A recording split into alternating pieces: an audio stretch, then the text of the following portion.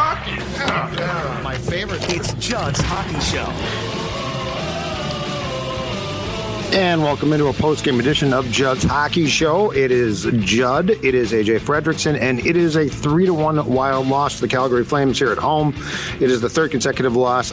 Obviously, the Wild got swept by the Jets over the weekend in Winnipeg, and then Sunday here, and this is another defeat to a team from north of the border.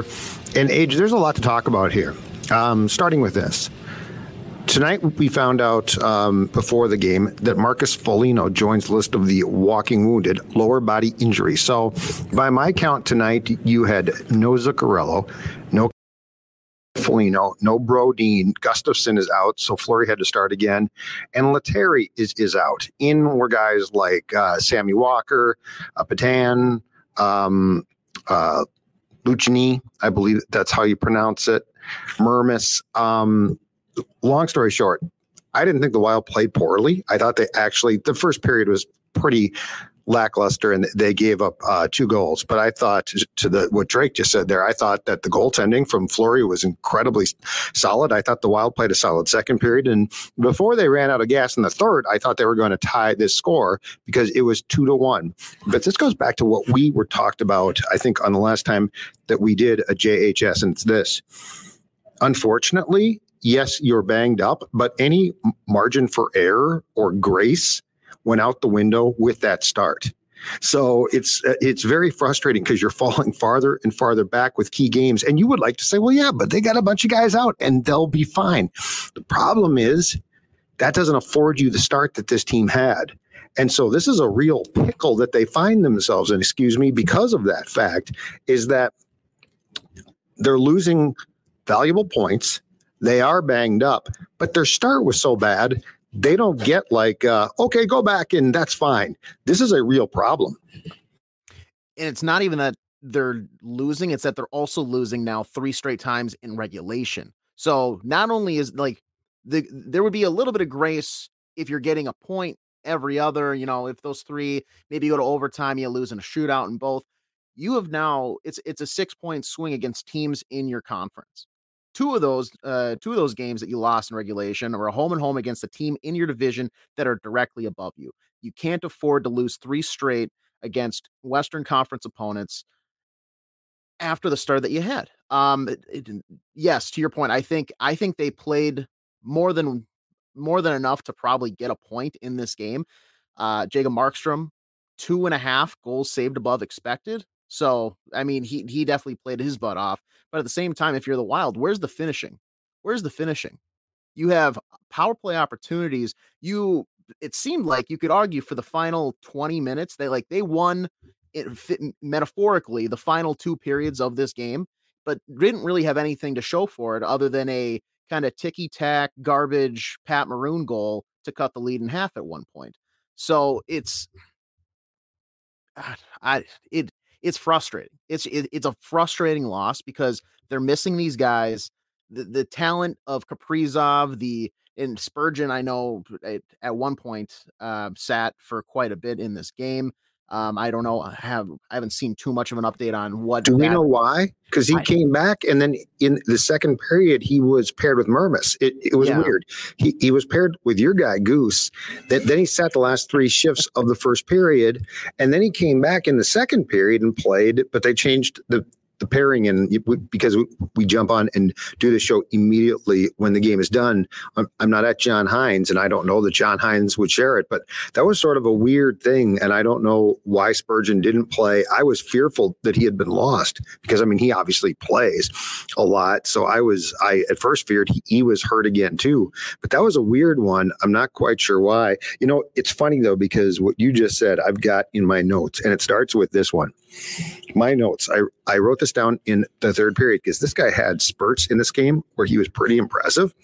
But it's a same old far too often. And it's this: Marcus Johansson has too much skill not to have more production. Like you saw tonight, he made some really nice plays and he had some real nice opportunities. But and yeah, it's a good defensive play, but he had that partial breakaway, and the defenseman lifted his stick. And like I look at what Johansson, like now is the time with Kaprizov out and with all of these guys out. Now is the time where number 90, you got to get him to what you said, finish. He's got to finish what he starts. And far too often, aside from the 2-goal game, I think it was against Detroit, far too often, he doesn't do that. And it's frustrating because if to get, as you're saying, and you're exactly right, they need 2 points. And they need 2 points at home, and they need them against Western Conference teams. And to get those points, Marcus Johansson needs to do more. And it's just so frustrating because you see the skill and you're sort of enamored with it. Like, oh man, there's some skill here. But then he doesn't complete the mission. And if you've ever needed the mission completed, it's now. End of rant. He's like the movie that you watch and you're like, it's a hidden gem. You're like, wow, this movie's amazing, but you can't find it on any streaming service. It's on TV once a month at 3 a.m. on some channel you don't even pay for. Like, you know the plot, you can get behind it, and when you watch it, you're like, God, this is an enjoyable 2.5 hours. It's just you don't watch it enough because it just doesn't show up enough. We've seen him have the skill and the finishing in stints with the Wild, and now I just don't know where it is, because this is, like you said, the perfect opportunity for a guy like him to be able to step up, show off that skill, and frankly, pretty much earn brownie points to further his career in the NHL, like, and get more money eventually when the next contract time for him comes up. Because right now, this is the spotlight on him. This is a time for you to step up, take some reins, and help drive drive the bus that is the Minnesota Wild team, while you have Kirill Kaprizov out, while you're battling injuries with a guy like Marcus Foligno out now. I don't understand. I don't understand how he is not producing more, because he does have he's not a superstar by any means. Don't get me wrong, but he's got enough in that package to where the production is just not there. It's just not there, and it's so frustrating because you see him do 90%, and then that final 10%, we just can't. We just shut down. Everything comes to a halt. Turn off the lights. Head home. Pack it in. We're going out. I don't get it. And what's really tough about that too, and I've got this in my notes from the first period, is the pass that Boldy set him up with in the first period against Markstrom, which was a great play, which should have resulted in a goal. And as GA007 says, and he's right, JoJo has no finishing touch. That's who he is. And, ordinarily it's frustrating, but now it's deadly because you don't have Kaprizov. You don't have guys.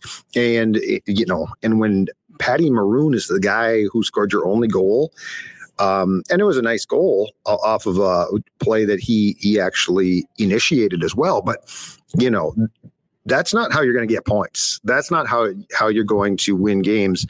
What are your thoughts on Flower too? Because I actually thought the first 2 goals were by Calgary first period were tough. And we've touched on this briefly in hypothesizing if Gus was going to be out for a while. And now we find out he's week to week. He was placed on IR, so he's going to be out for a while. And I'm guessing that we are going to see backup Zane McIntyre against Tampa Bay on Thursday. But what are your feelings here? Because, we're talking about a 39-year-old goaltender who, I think was proving as a backup to Gustafsson. As far as not having to carry the workload, he was fine. But I got some concerns here, and if this requires, once he's healthy, and it sounds like he's close to being healthy at Iowa, that Jesper Wallstedt gets called up, I'm fine with that, because I don't think that you can ride Fleury and think that that's going to work out well. I think that is a recipe for big problems, and I think these guys are smart enough to know that. Yeah, I think I need to first issue an apology to Marc-Andre Fleury, because we talked on New Year's Day following the home and home sweep that the Jets did to the Wild. And I said that if Gustafsson was out for an extended period of time, I don't know you're going to be able to get the best out of Marc-Andre Fleury each and every night. Just at the age of 39, you can't rely on him to do that. I saw that tonight. He was phenomenal. Part of the reason why he was only 3-1 in a sense, bailed out Alex Goligoski on multiple occasions, especially there was one shift. It a pure disaster class. It honestly put it in the Louvre, because this thing was amazing. It was about a 30-second shift. It should have had an expected goal for the Flames of 3. It was a bad turnover followed by a toe save, and then another errant pass followed by a blocker save off the post. And then I don't understand how he's going to be able to keep this type of performances up if they're going to have to lean on him anything more than, a 50-50 split with a guy like Zane McIntyre or a Jesper Wallstad, if they call him up. If he can, I mean, by all means, tell me I'm wrong. I would love to be wrong in that sense. I just don't know how It's too big of a gamble. a human body you're at not the age wrong. of 39, like Right. he physically should not be able to do this every night. So I love that he was able to do it tonight and kept them in this game. They just weren't able to back his performance with one of their own, but they can't rely on him. They're gonna have to put up, 3 or 4 a game minimum moving forward just to like back up the one. He's gonna have nights where he's not looking like he did tonight. He's gonna let the bad ones in. So it's to waste a performance like we saw tonight is just criminal. Yeah, and the problem tonight. So the first period I didn't think was great. I thought that the Wild certainly picked it up in the second period, and I thought in the third they were fantastic for a portion. And I believe they had 17 shots on goal or thereabouts in the third period. But to what you're saying about Flower, the team itself around him got tired. With about 9 minutes left on, Calgary started to shift the domination of play towards them. And you could see guys were gassed and you could see guys were tired. Goligoski, I think, was demoted to the Bogosian pairing because of what you're talking about. But I don't see how this is going to work. I mean, they finally took John Merrill out because of the same type of thing. But I would rather play young defensemen who might make some mistakes, but at least they can try and cover up. I just don't see how that works. But yeah, I mean, this was a piecemeal together roster tonight. I will say this. Quickly, to Mark, your point about them looking tired. You're right about that 9-minute mark, but that final 3 minutes, it was painful to watch this team tonight try to get Marc-Andre Fleury to the bench for the they couldn't do it. It was like they were like skating in mud trying to get up the ice. No passes were connecting. It was kind of half effort, dump and chase. We're going to throw it in hard around the end wall, but we're going to mosey on over to the corner and maybe we'll throw a body. I don't know. And then they look so gassed, dude. They look like they played like back-to-back games. Yes. Why are they so tired? What New Year's activities did this team happen upon that they look so dead tired here for the final 20 minutes? I think in some cases you're asking guys to play more than they're capable of playing. I think in some cases you've got guys that aren't, here's a prime example. I think, and I do like him, and look, he got red hot once John Hines became coach, but, Matt Boldy, he ain't going to carry you by himself. And so I think it was a bunch of factors, and I get as frustrated as anyone with teams when I sense that they quit or they don't. But I just sensed with about 9 or 8 minutes left in the third period tonight, they were just tuckered out, like they had given their all, and that's it. And when you're without Kaprizov, when you're without the stars, it's tougher. But here's the thing too, to not mince this conversation. If this is what's going to take place now, as the deadline approaches, I think you've got to be very cognizant of the fact that if you've got guys out for an extended period of time and you're giving up valuable points right now, you cannot afford this.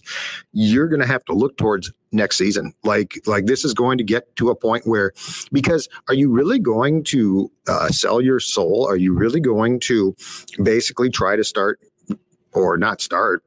You right now are playing what amounts to playoff games. Like you're trying to get points. There's no nights that you can take off. Are you going to do that and not try to deal off some parts? Because I think this stretch might give you a definitive direction. And it's not to say that John Hines is not the guy, because that's not my point. But my point is this is going to cause you to have to make some decisions. And if this continues and you are playing Western Conference teams and you are, as you pointed out, you are getting 0 points and you're giving up 2, and that's in your conference. At some point in time, I think you have to make a call. Not yet, but at some point soon. Yeah, Robbie said it. I believe it was the comment that I posted just before Mike's here. But at what point do you take that assessment? NHL trade deadline this year is March 8th. So you got about 2 months to kind of weigh those options. But we're also in a society now, a hockey culture now, where teams are starting to trade earlier than that. You're not seeing those flurry of trades before because they want the acquisitions for those meaningful connections to get into the team, build that chemistry, start gelling. So in reality, maybe you like a month and a half at the most, but in reality, if you are making a decision as Bill Guerin on what you're doing, if you're sitting pat, if you're moving guys, February, like Valentine's Day is like the very latest. You're looking at maybe the first week of February is when you're really starting to make those decisions. So this next month, January, this is like your do or die time for the Minnesota Wild. This is where the guys in the locker room need to kind of buckle down and say, hey, we're either going to get this going or we're packing it in, and we're going to part ways at some point before the end of the year. So this next month is just so crucial for the direction of this team. Yep. But as I just a comment again from GA 007, but who can you trade? And that's a whole different conversation. And you're exactly right. Like, you've given out no trade clauses to a ton of guys. That's correct. Mm-hmm. There's a lot of guys you simply can't trade. And so, like, as I look down this roster, there aren't a ton of guys. There are a few that you can probably try and move, but the issue, I guess my point is this: the clock is now, because of your start, the clock is ticking on your playoff chances. Like, this is not if they don't get the points to get in the playoffs now, they'll get them later. No, when you get off to a bad start, you come back and you get hot, and then guys get hurt. And so it's not a shock that you certainly lost tonight. Disappointing, but not a shock. This was a key game. And so I don't know exactly when a decision would be made. I don't know who Bill would move, but I do think that we are getting to a critical point here where, Kaprizov's age is week to week now. Yeah. Gustafson's week to week, not day to day. Not they might be back on Thursday. We don't know. We don't know when and the problem with the sport is guys go out who we don't even know are hurt. I guess Foligno has a lingering problem. I don't know about that. He played on Sunday and looked fine to me. Heck, we talked about it. He's running around the ice. He looked fantastic. Zuccarello hasn't played since when? Pittsburgh. So, like, there's a lot of long-term. Brodin's not skating yet. Yeah. At least Matt's is skating. So, like, this is not, this guy's banged up and he'll be back in a couple of days. We don't know. And look, I mean, God bless them. The guys, Sammy, Walker, Patan, that whole group, Lucchini. Lucchini, they're going to give their all. They're going to try, but they were in the minor leagues for a reason. Mm-hmm. And now you've got far too many of them coming up, and, Patan is playing a key role tonight. Like, he was out there late in the game, and I don't blame Hines, mm-hmm. but like, all of these things put you in a real predicament. Yeah, I don't want to have to watch Jake Lucchini try to go coast to coast buttered toast just to, like, get this team going. Like, thank you. I don't understand why some of the bigger name guys can't take on this role. Like, Kaprizov is out. That is the biggest hole on this team. Matt Boldy, and you mentioned this before, he's not going to carry you, but you need to step up, and this is your time to, like, get in fuego, get hot. There were times where, and granted, he's putting beautiful passes on there that Marcus Johansson just isn't finishing, and Matt Boldy can't pass and shoot the puck himself. Right. But you have to be the player that gets the gears turning. You have to be able to just get this. You have to make the train leave the station is all I'm asking for. I'm not asking you to do too much, but just wave the bell. Hey, all aboard. Let's get moving. Get some momentum swinging. Because if you get one dirty, ugly, disgusting goal, rotten, I don't care. That's going to be enough.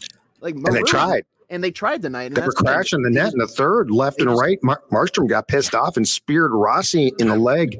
But at the end of the day, the problem is this too, H. Your top line gave you 0 points. Yes. Eriksson, Ek, Boldy, and Johansson. It can't look pretty. It has to go in the net. Like, there's no room for, they got some other production. No, when you're down as many guys as they are, that top line has to get you a goal or 2 goals. They certainly had their chances. It's not like they didn't. Markstrom, to your point from the top of the show, played really, really well, but that you need that line to score. And if they don't score, the odds in the current predicament, the odds are very much against you coming away with 2 points. Yeah, I did not expect Markstrom to have as good of a game as he did. So, I mean, credit to him for I would say winning the game for the Flames, because they played all right as a team, and they clearly were a little bit more conditioned than this Minnesota Wild club tonight, but it was their goaltending is what it came down to for the deciding factor. Like I want to say Marc-Andre Fleury was the better goalie just because of how, like, no pun intended here, but the flurry of shots he faced especially in that first early, like they were making him work. I made a joke about it, but like what they were forcing him to do in the first 30 minutes of this game was almost elder abuse. Like he should not have to fend off this many shots with this many toe saves, the acrobatics. He should not have to do that early in the game. Like you're just doubling his workload for no reason. On top of, he's going to have to double his workload with Gus being out. The team needs to. Is it time for another closed door meeting, John? Or is that what we're going to resort to here any second? No, because I don't think that they're not. I don't think this is a chemistry problem. I don't think that this is like you just need that first line to score. And I think they're trying. Like I got the sense tonight, and you put it perfectly. At the end of the game, it looked like they were skating in mud. It looked like they cared. They just couldn't generate. Yeah. Okay, I got two more things for you. Yeah. Okay. Annual Brock Faber praise, but it's a question. It comes in the form of a question. Okay. Okay. It has occurred to me, and I don't know if this is backed up by the stats or not. I think it might be. Last 3 or 4 games, the second power play, which gets out there with about 30 seconds left, is more effective than the first one. And here's my question. Haven't we seen enough for Faber to play with the first power play and Spurgeon to play with the second? If nothing else, and Faber was doing this in the third and I loved it, he started shooting. And the Flames and Wild were guilty of this again. It's going to drive me to hate the game I love. The overpassing makes me want to just puke in the press box. Oh. Like you got guys in the slot. It's not just a Wild thing either. The Flames do the same BS. You got guys in the slot and they pass the puck. And it's like, are you an idiot? If you shoot the puck, and I know, I'm afraid it might get blocked. Well, first of all, I'm talking down low. So I'm not talking pucks that are probably going to be blocked. But Faber, I loved it from the point, and I just started to sort of fire away. And he doesn't have like a howitzer, but he's got a really good wrist shot. It's tactical. Like Spurge isn't, he's not as tactical. I mean, yeah, he's Spurge. Okay, he's great. He's captain. Gee whiz, he invites people to his house. I love it. But Brock Faber, put him on the first power play. It ain't like Spurge has been Bobby Orr his entire career. You know, he wasn't on the first power play at the start of the season. It was Caitlin Addison. Mm-hmm. So could we get Brock Faber? Because I'd rather have somebody that's a perfect description. I'd rather have somebody take tactical wrist shots that create rebounds than I would Spurge, who I feel like far too much now looks to try and move the puck. Yeah. And this is something I thought was left in the past with the coaching change. But if something isn't broke, why try to fix it? You know, with Spurgeon's timeout, Brock Faber was doing just fine on the top power play unit. So why is it that when Spurgeon comes back, immediately we're slotting him back in onto that top power play? I don't know. It doesn't make sense. Until Brock Faber doesn't deserve it, he shouldn't be moved. If anything, bump one of the forwards off if you really wanted to put Spurgeon up there. That shouldn't be the solution, but it should not be moving Brock Faber down to have to try to facilitate, to, no offense, Pat Maroon and Marcus Johansson, who right now are not, like, that's just not the answer. Brock Faber's, his talents and skills are on the top line, the top power play unit with a Matt Boldy, a Ryan Hartman, a Marco Rossi, and a Joel Eriksson. Like, that is who he should be playing with, not Pat Maroon and Marcus Johansson.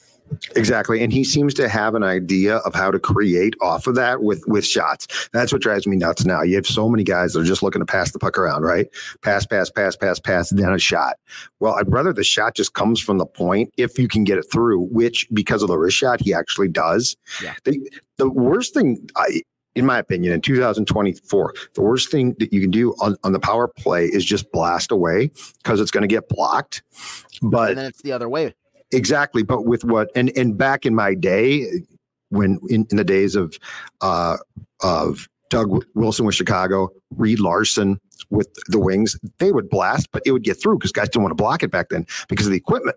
But now, yeah, if you can get the puck on net and at least get it to the net and a rebound, I'd rather have a rebound than a pass. I think a rebound can be a more effective thing because because there's more confusion. Passing, the defenders know where the puck is going. A rebound, nobody, including the goaltender, necessarily knows.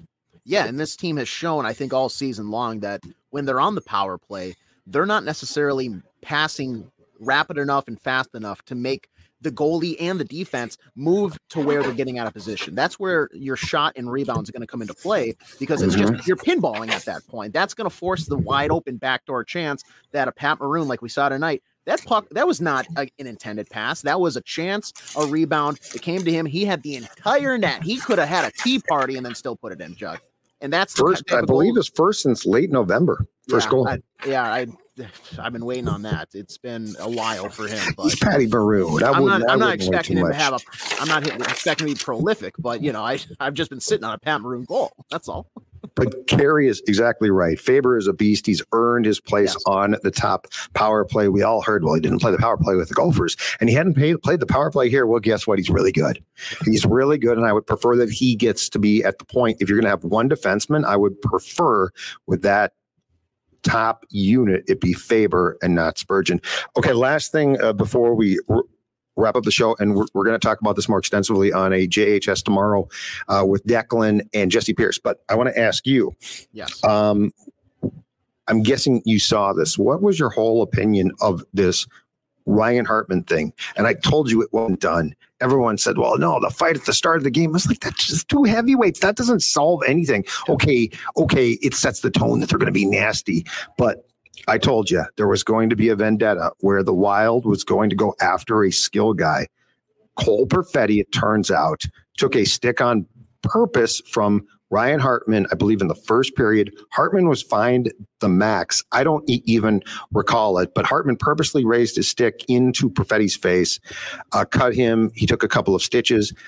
Perfetti also said, I was mic'd up. And Hartman essentially apologized and said that's for Kirill, had to do it. Sorry about that, which the league cannot use against him because part of the agreement is mic'd up stuff cannot be used against a player because the players obviously have to allow those mics. Yeah. But what was your opinion of this whole thing? Because that basically meant that when Foligno in the post game on Sunday said, well, the fight at the start, that took care of things and we weren't going to get Brendan, the thing with Dylan was done.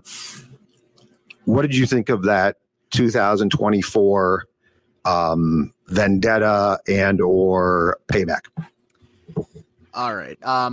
People might get mad at this because I'm not going to lean super hard to either side of the fence here. First off, I was surprised to find out, Michael Russo tweeted this out, players are alerted before every game if any players on the opposing team are wearing a mic. So this isn't like it should have been a surprise for Ryan Hartman. He should have known and had the conscious effort of, okay, the guy that I'm going to put my stick blade into his face right here out this face off, he's mic'd up. And me telling him I'm going to do that and apologize afterwards, like this is going to be picked up. So that should not be a surprise for him or anybody else. Do I like that has to happen? No, I don't want anybody headhunting at any means. Just similar, I don't want the Jets to go after the superstar for the Minnesota Wild that is Kirill Kaprizov. However, the NHL has set it up to where if the officials are not going to protect the players and the higher level players like they I think are supposed to and have very long commentated on, oh, we've got the best refs in the league out of any sports, whatever, blah blah blah. Player safety first. If you're not going to do that, who is supposed to? That's where it falls onto the players. So do I think that should be the response? No, but I think the NHL has almost forced it to be because that's not to go after old hockey, but that's the old hockey way. And that's the unwritten rule. And it's the behind the scenes stuff and blah, blah, blah. Frankly, it shouldn't have to happen to begin with, but the fact that the Wild were put in a position, I don't think it's the worst thing that it did, because at the end of the day, Cole Perfetti, he's got to deal with a fat lip for a couple days, right? He's got a few stitches. He's got a fat lip. Kirill Kaprizov is out week to week. Right. Cole Perfetti's playing the next game for the Jets. It's as simple as that. So it's not like it was necessarily an eye for an eye. The NHL needs to figure out what they're going to do to limit this type of activity. And it stems from hits because we saw that spree of just kind of hits from behind earlier in the year that it seemed there was just no repercussions whatsoever. And I know they probably can't change things mid-season, but it has to be a conversation between GMs, owners, whoever the rules committee is on that. There needs to be a major overhaul before the next season.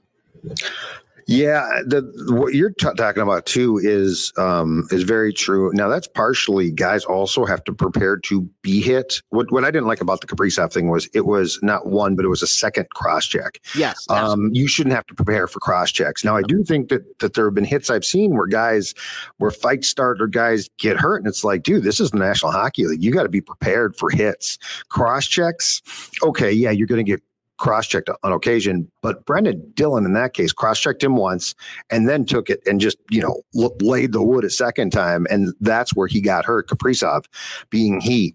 But here's what I don't like about the whole thing. Okay. So hockey there is justice at times. And I agree that the Wild should have targeted a skilled player.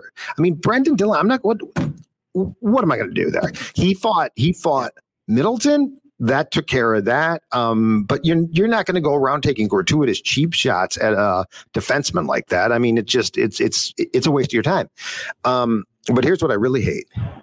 Why is that the revenge? Why is that how you're going to do it? First of all, I am anti-stick.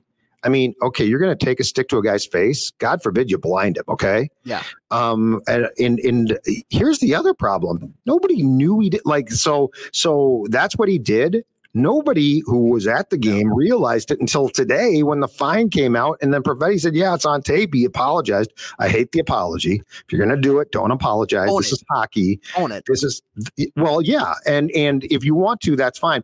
But here's the other thing. And it doesn't even have to be illegal.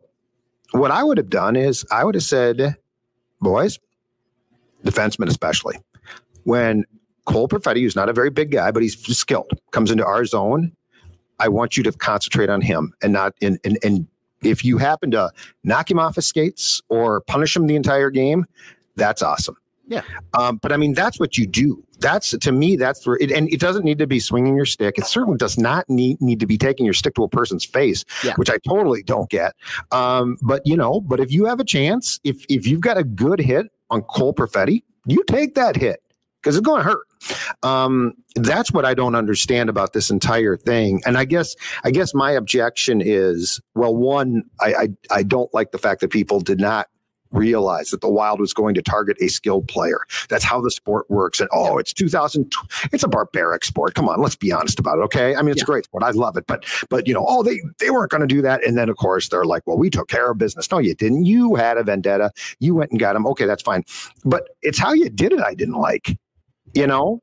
First of all, it was like 2 stitches. Second of all, worst case is, again, I mean, I'm not going to put a stick into a guy's face because that's his eyes. Yeah. Now, will I hit him?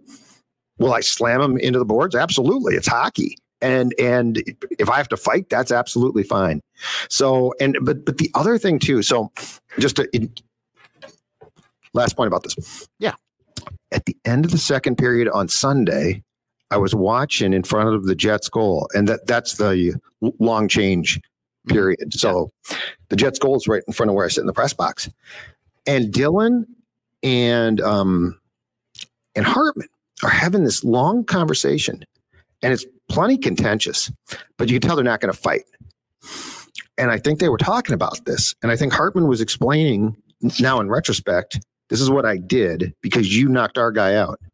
And I had a former player, and this, I watched it, and he's exactly right. You know what the problem is? Today's players, partially because they're friends, like they all skate together in the summer, right? Or for lack of a better term, pardon my French, they bitch at each other like kids. Like instead of just throwing down or instead of MFing, like Hartman and Dillon are having this verbal spat. It's like what it drives me crazy. I'll fill you in on the new young hip term because I just kind of found that yapping. There's a lot of yapping going on. A lot of yapping.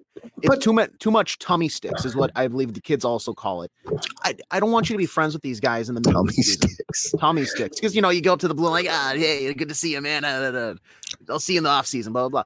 I want, if one of your star players goes down, like some of the people in the comments are saying here, and Philip here, there are more than enough opportunities, like you said too. If Cole Perfetti brings it in, like an offensive zone rush, you know what? Maybe you sacrifice good defensive positioning for a big legal hit.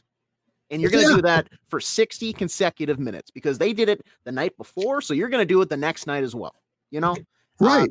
It's. And Foligno sort of did that. But what I don't get is, target their skilled guys. And but I'll tell you the one place where you see this constant tummy sticks, you see this constant yapping, penalty boxes now.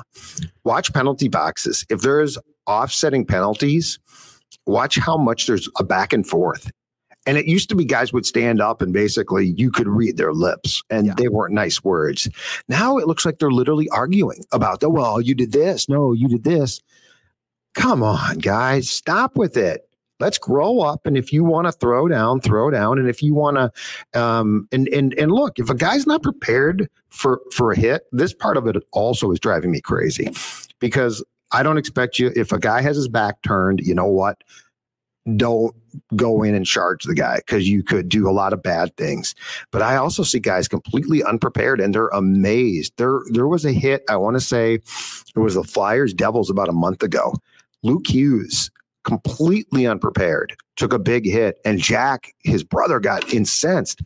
And it's like, that's on Luke. You got to be, dude, if you get wiped out like that, because I think he was turned sideways. Again, if you don't have your back to the boards, I agree with that. You shouldn't.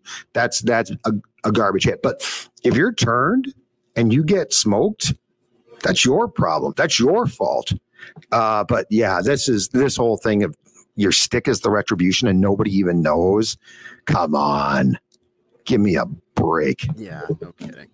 I did get back to your point about the talking, the penalty. Like, give me maybe you remember this, but there's a Stefan Veilleux clip when he was with the Wild. He goes to the box with somebody from the Avalanche, and he's just incensed. He's enraged, and Stefan Veilleux is just making fun of him for having no teeth, and that's it. He does the gums, that's it, and back. Yeah. It was somebody I want to say on the Senators the other night. I can't remember his name, but same thing. He's getting an earful. He just turns, wah, and then, back and focused on the game.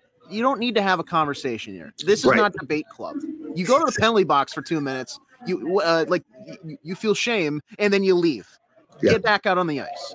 And if you want to go fight, I'm fine. I don't give a crap about that. But no, you're exactly right. Okay. Unfortunately, the Wild drops a third consecutive game. They lose to Calgary. We will be back with the JHS tomorrow, as I mentioned, with Declan and Jesse. Age, as always, great work. If you are available, we could certainly do this again on Thursday when the Tampa Bay Lightning are in town. Score North, we got a lot of stuff. We got Flagrant Howls. We got Purple Daily. We got a twin show in which we do the Immaculate Grid. Age is always working on stuff to get it posted. He does a great job. We appreciate it, and we will see you soon on Judd's Hockey Show.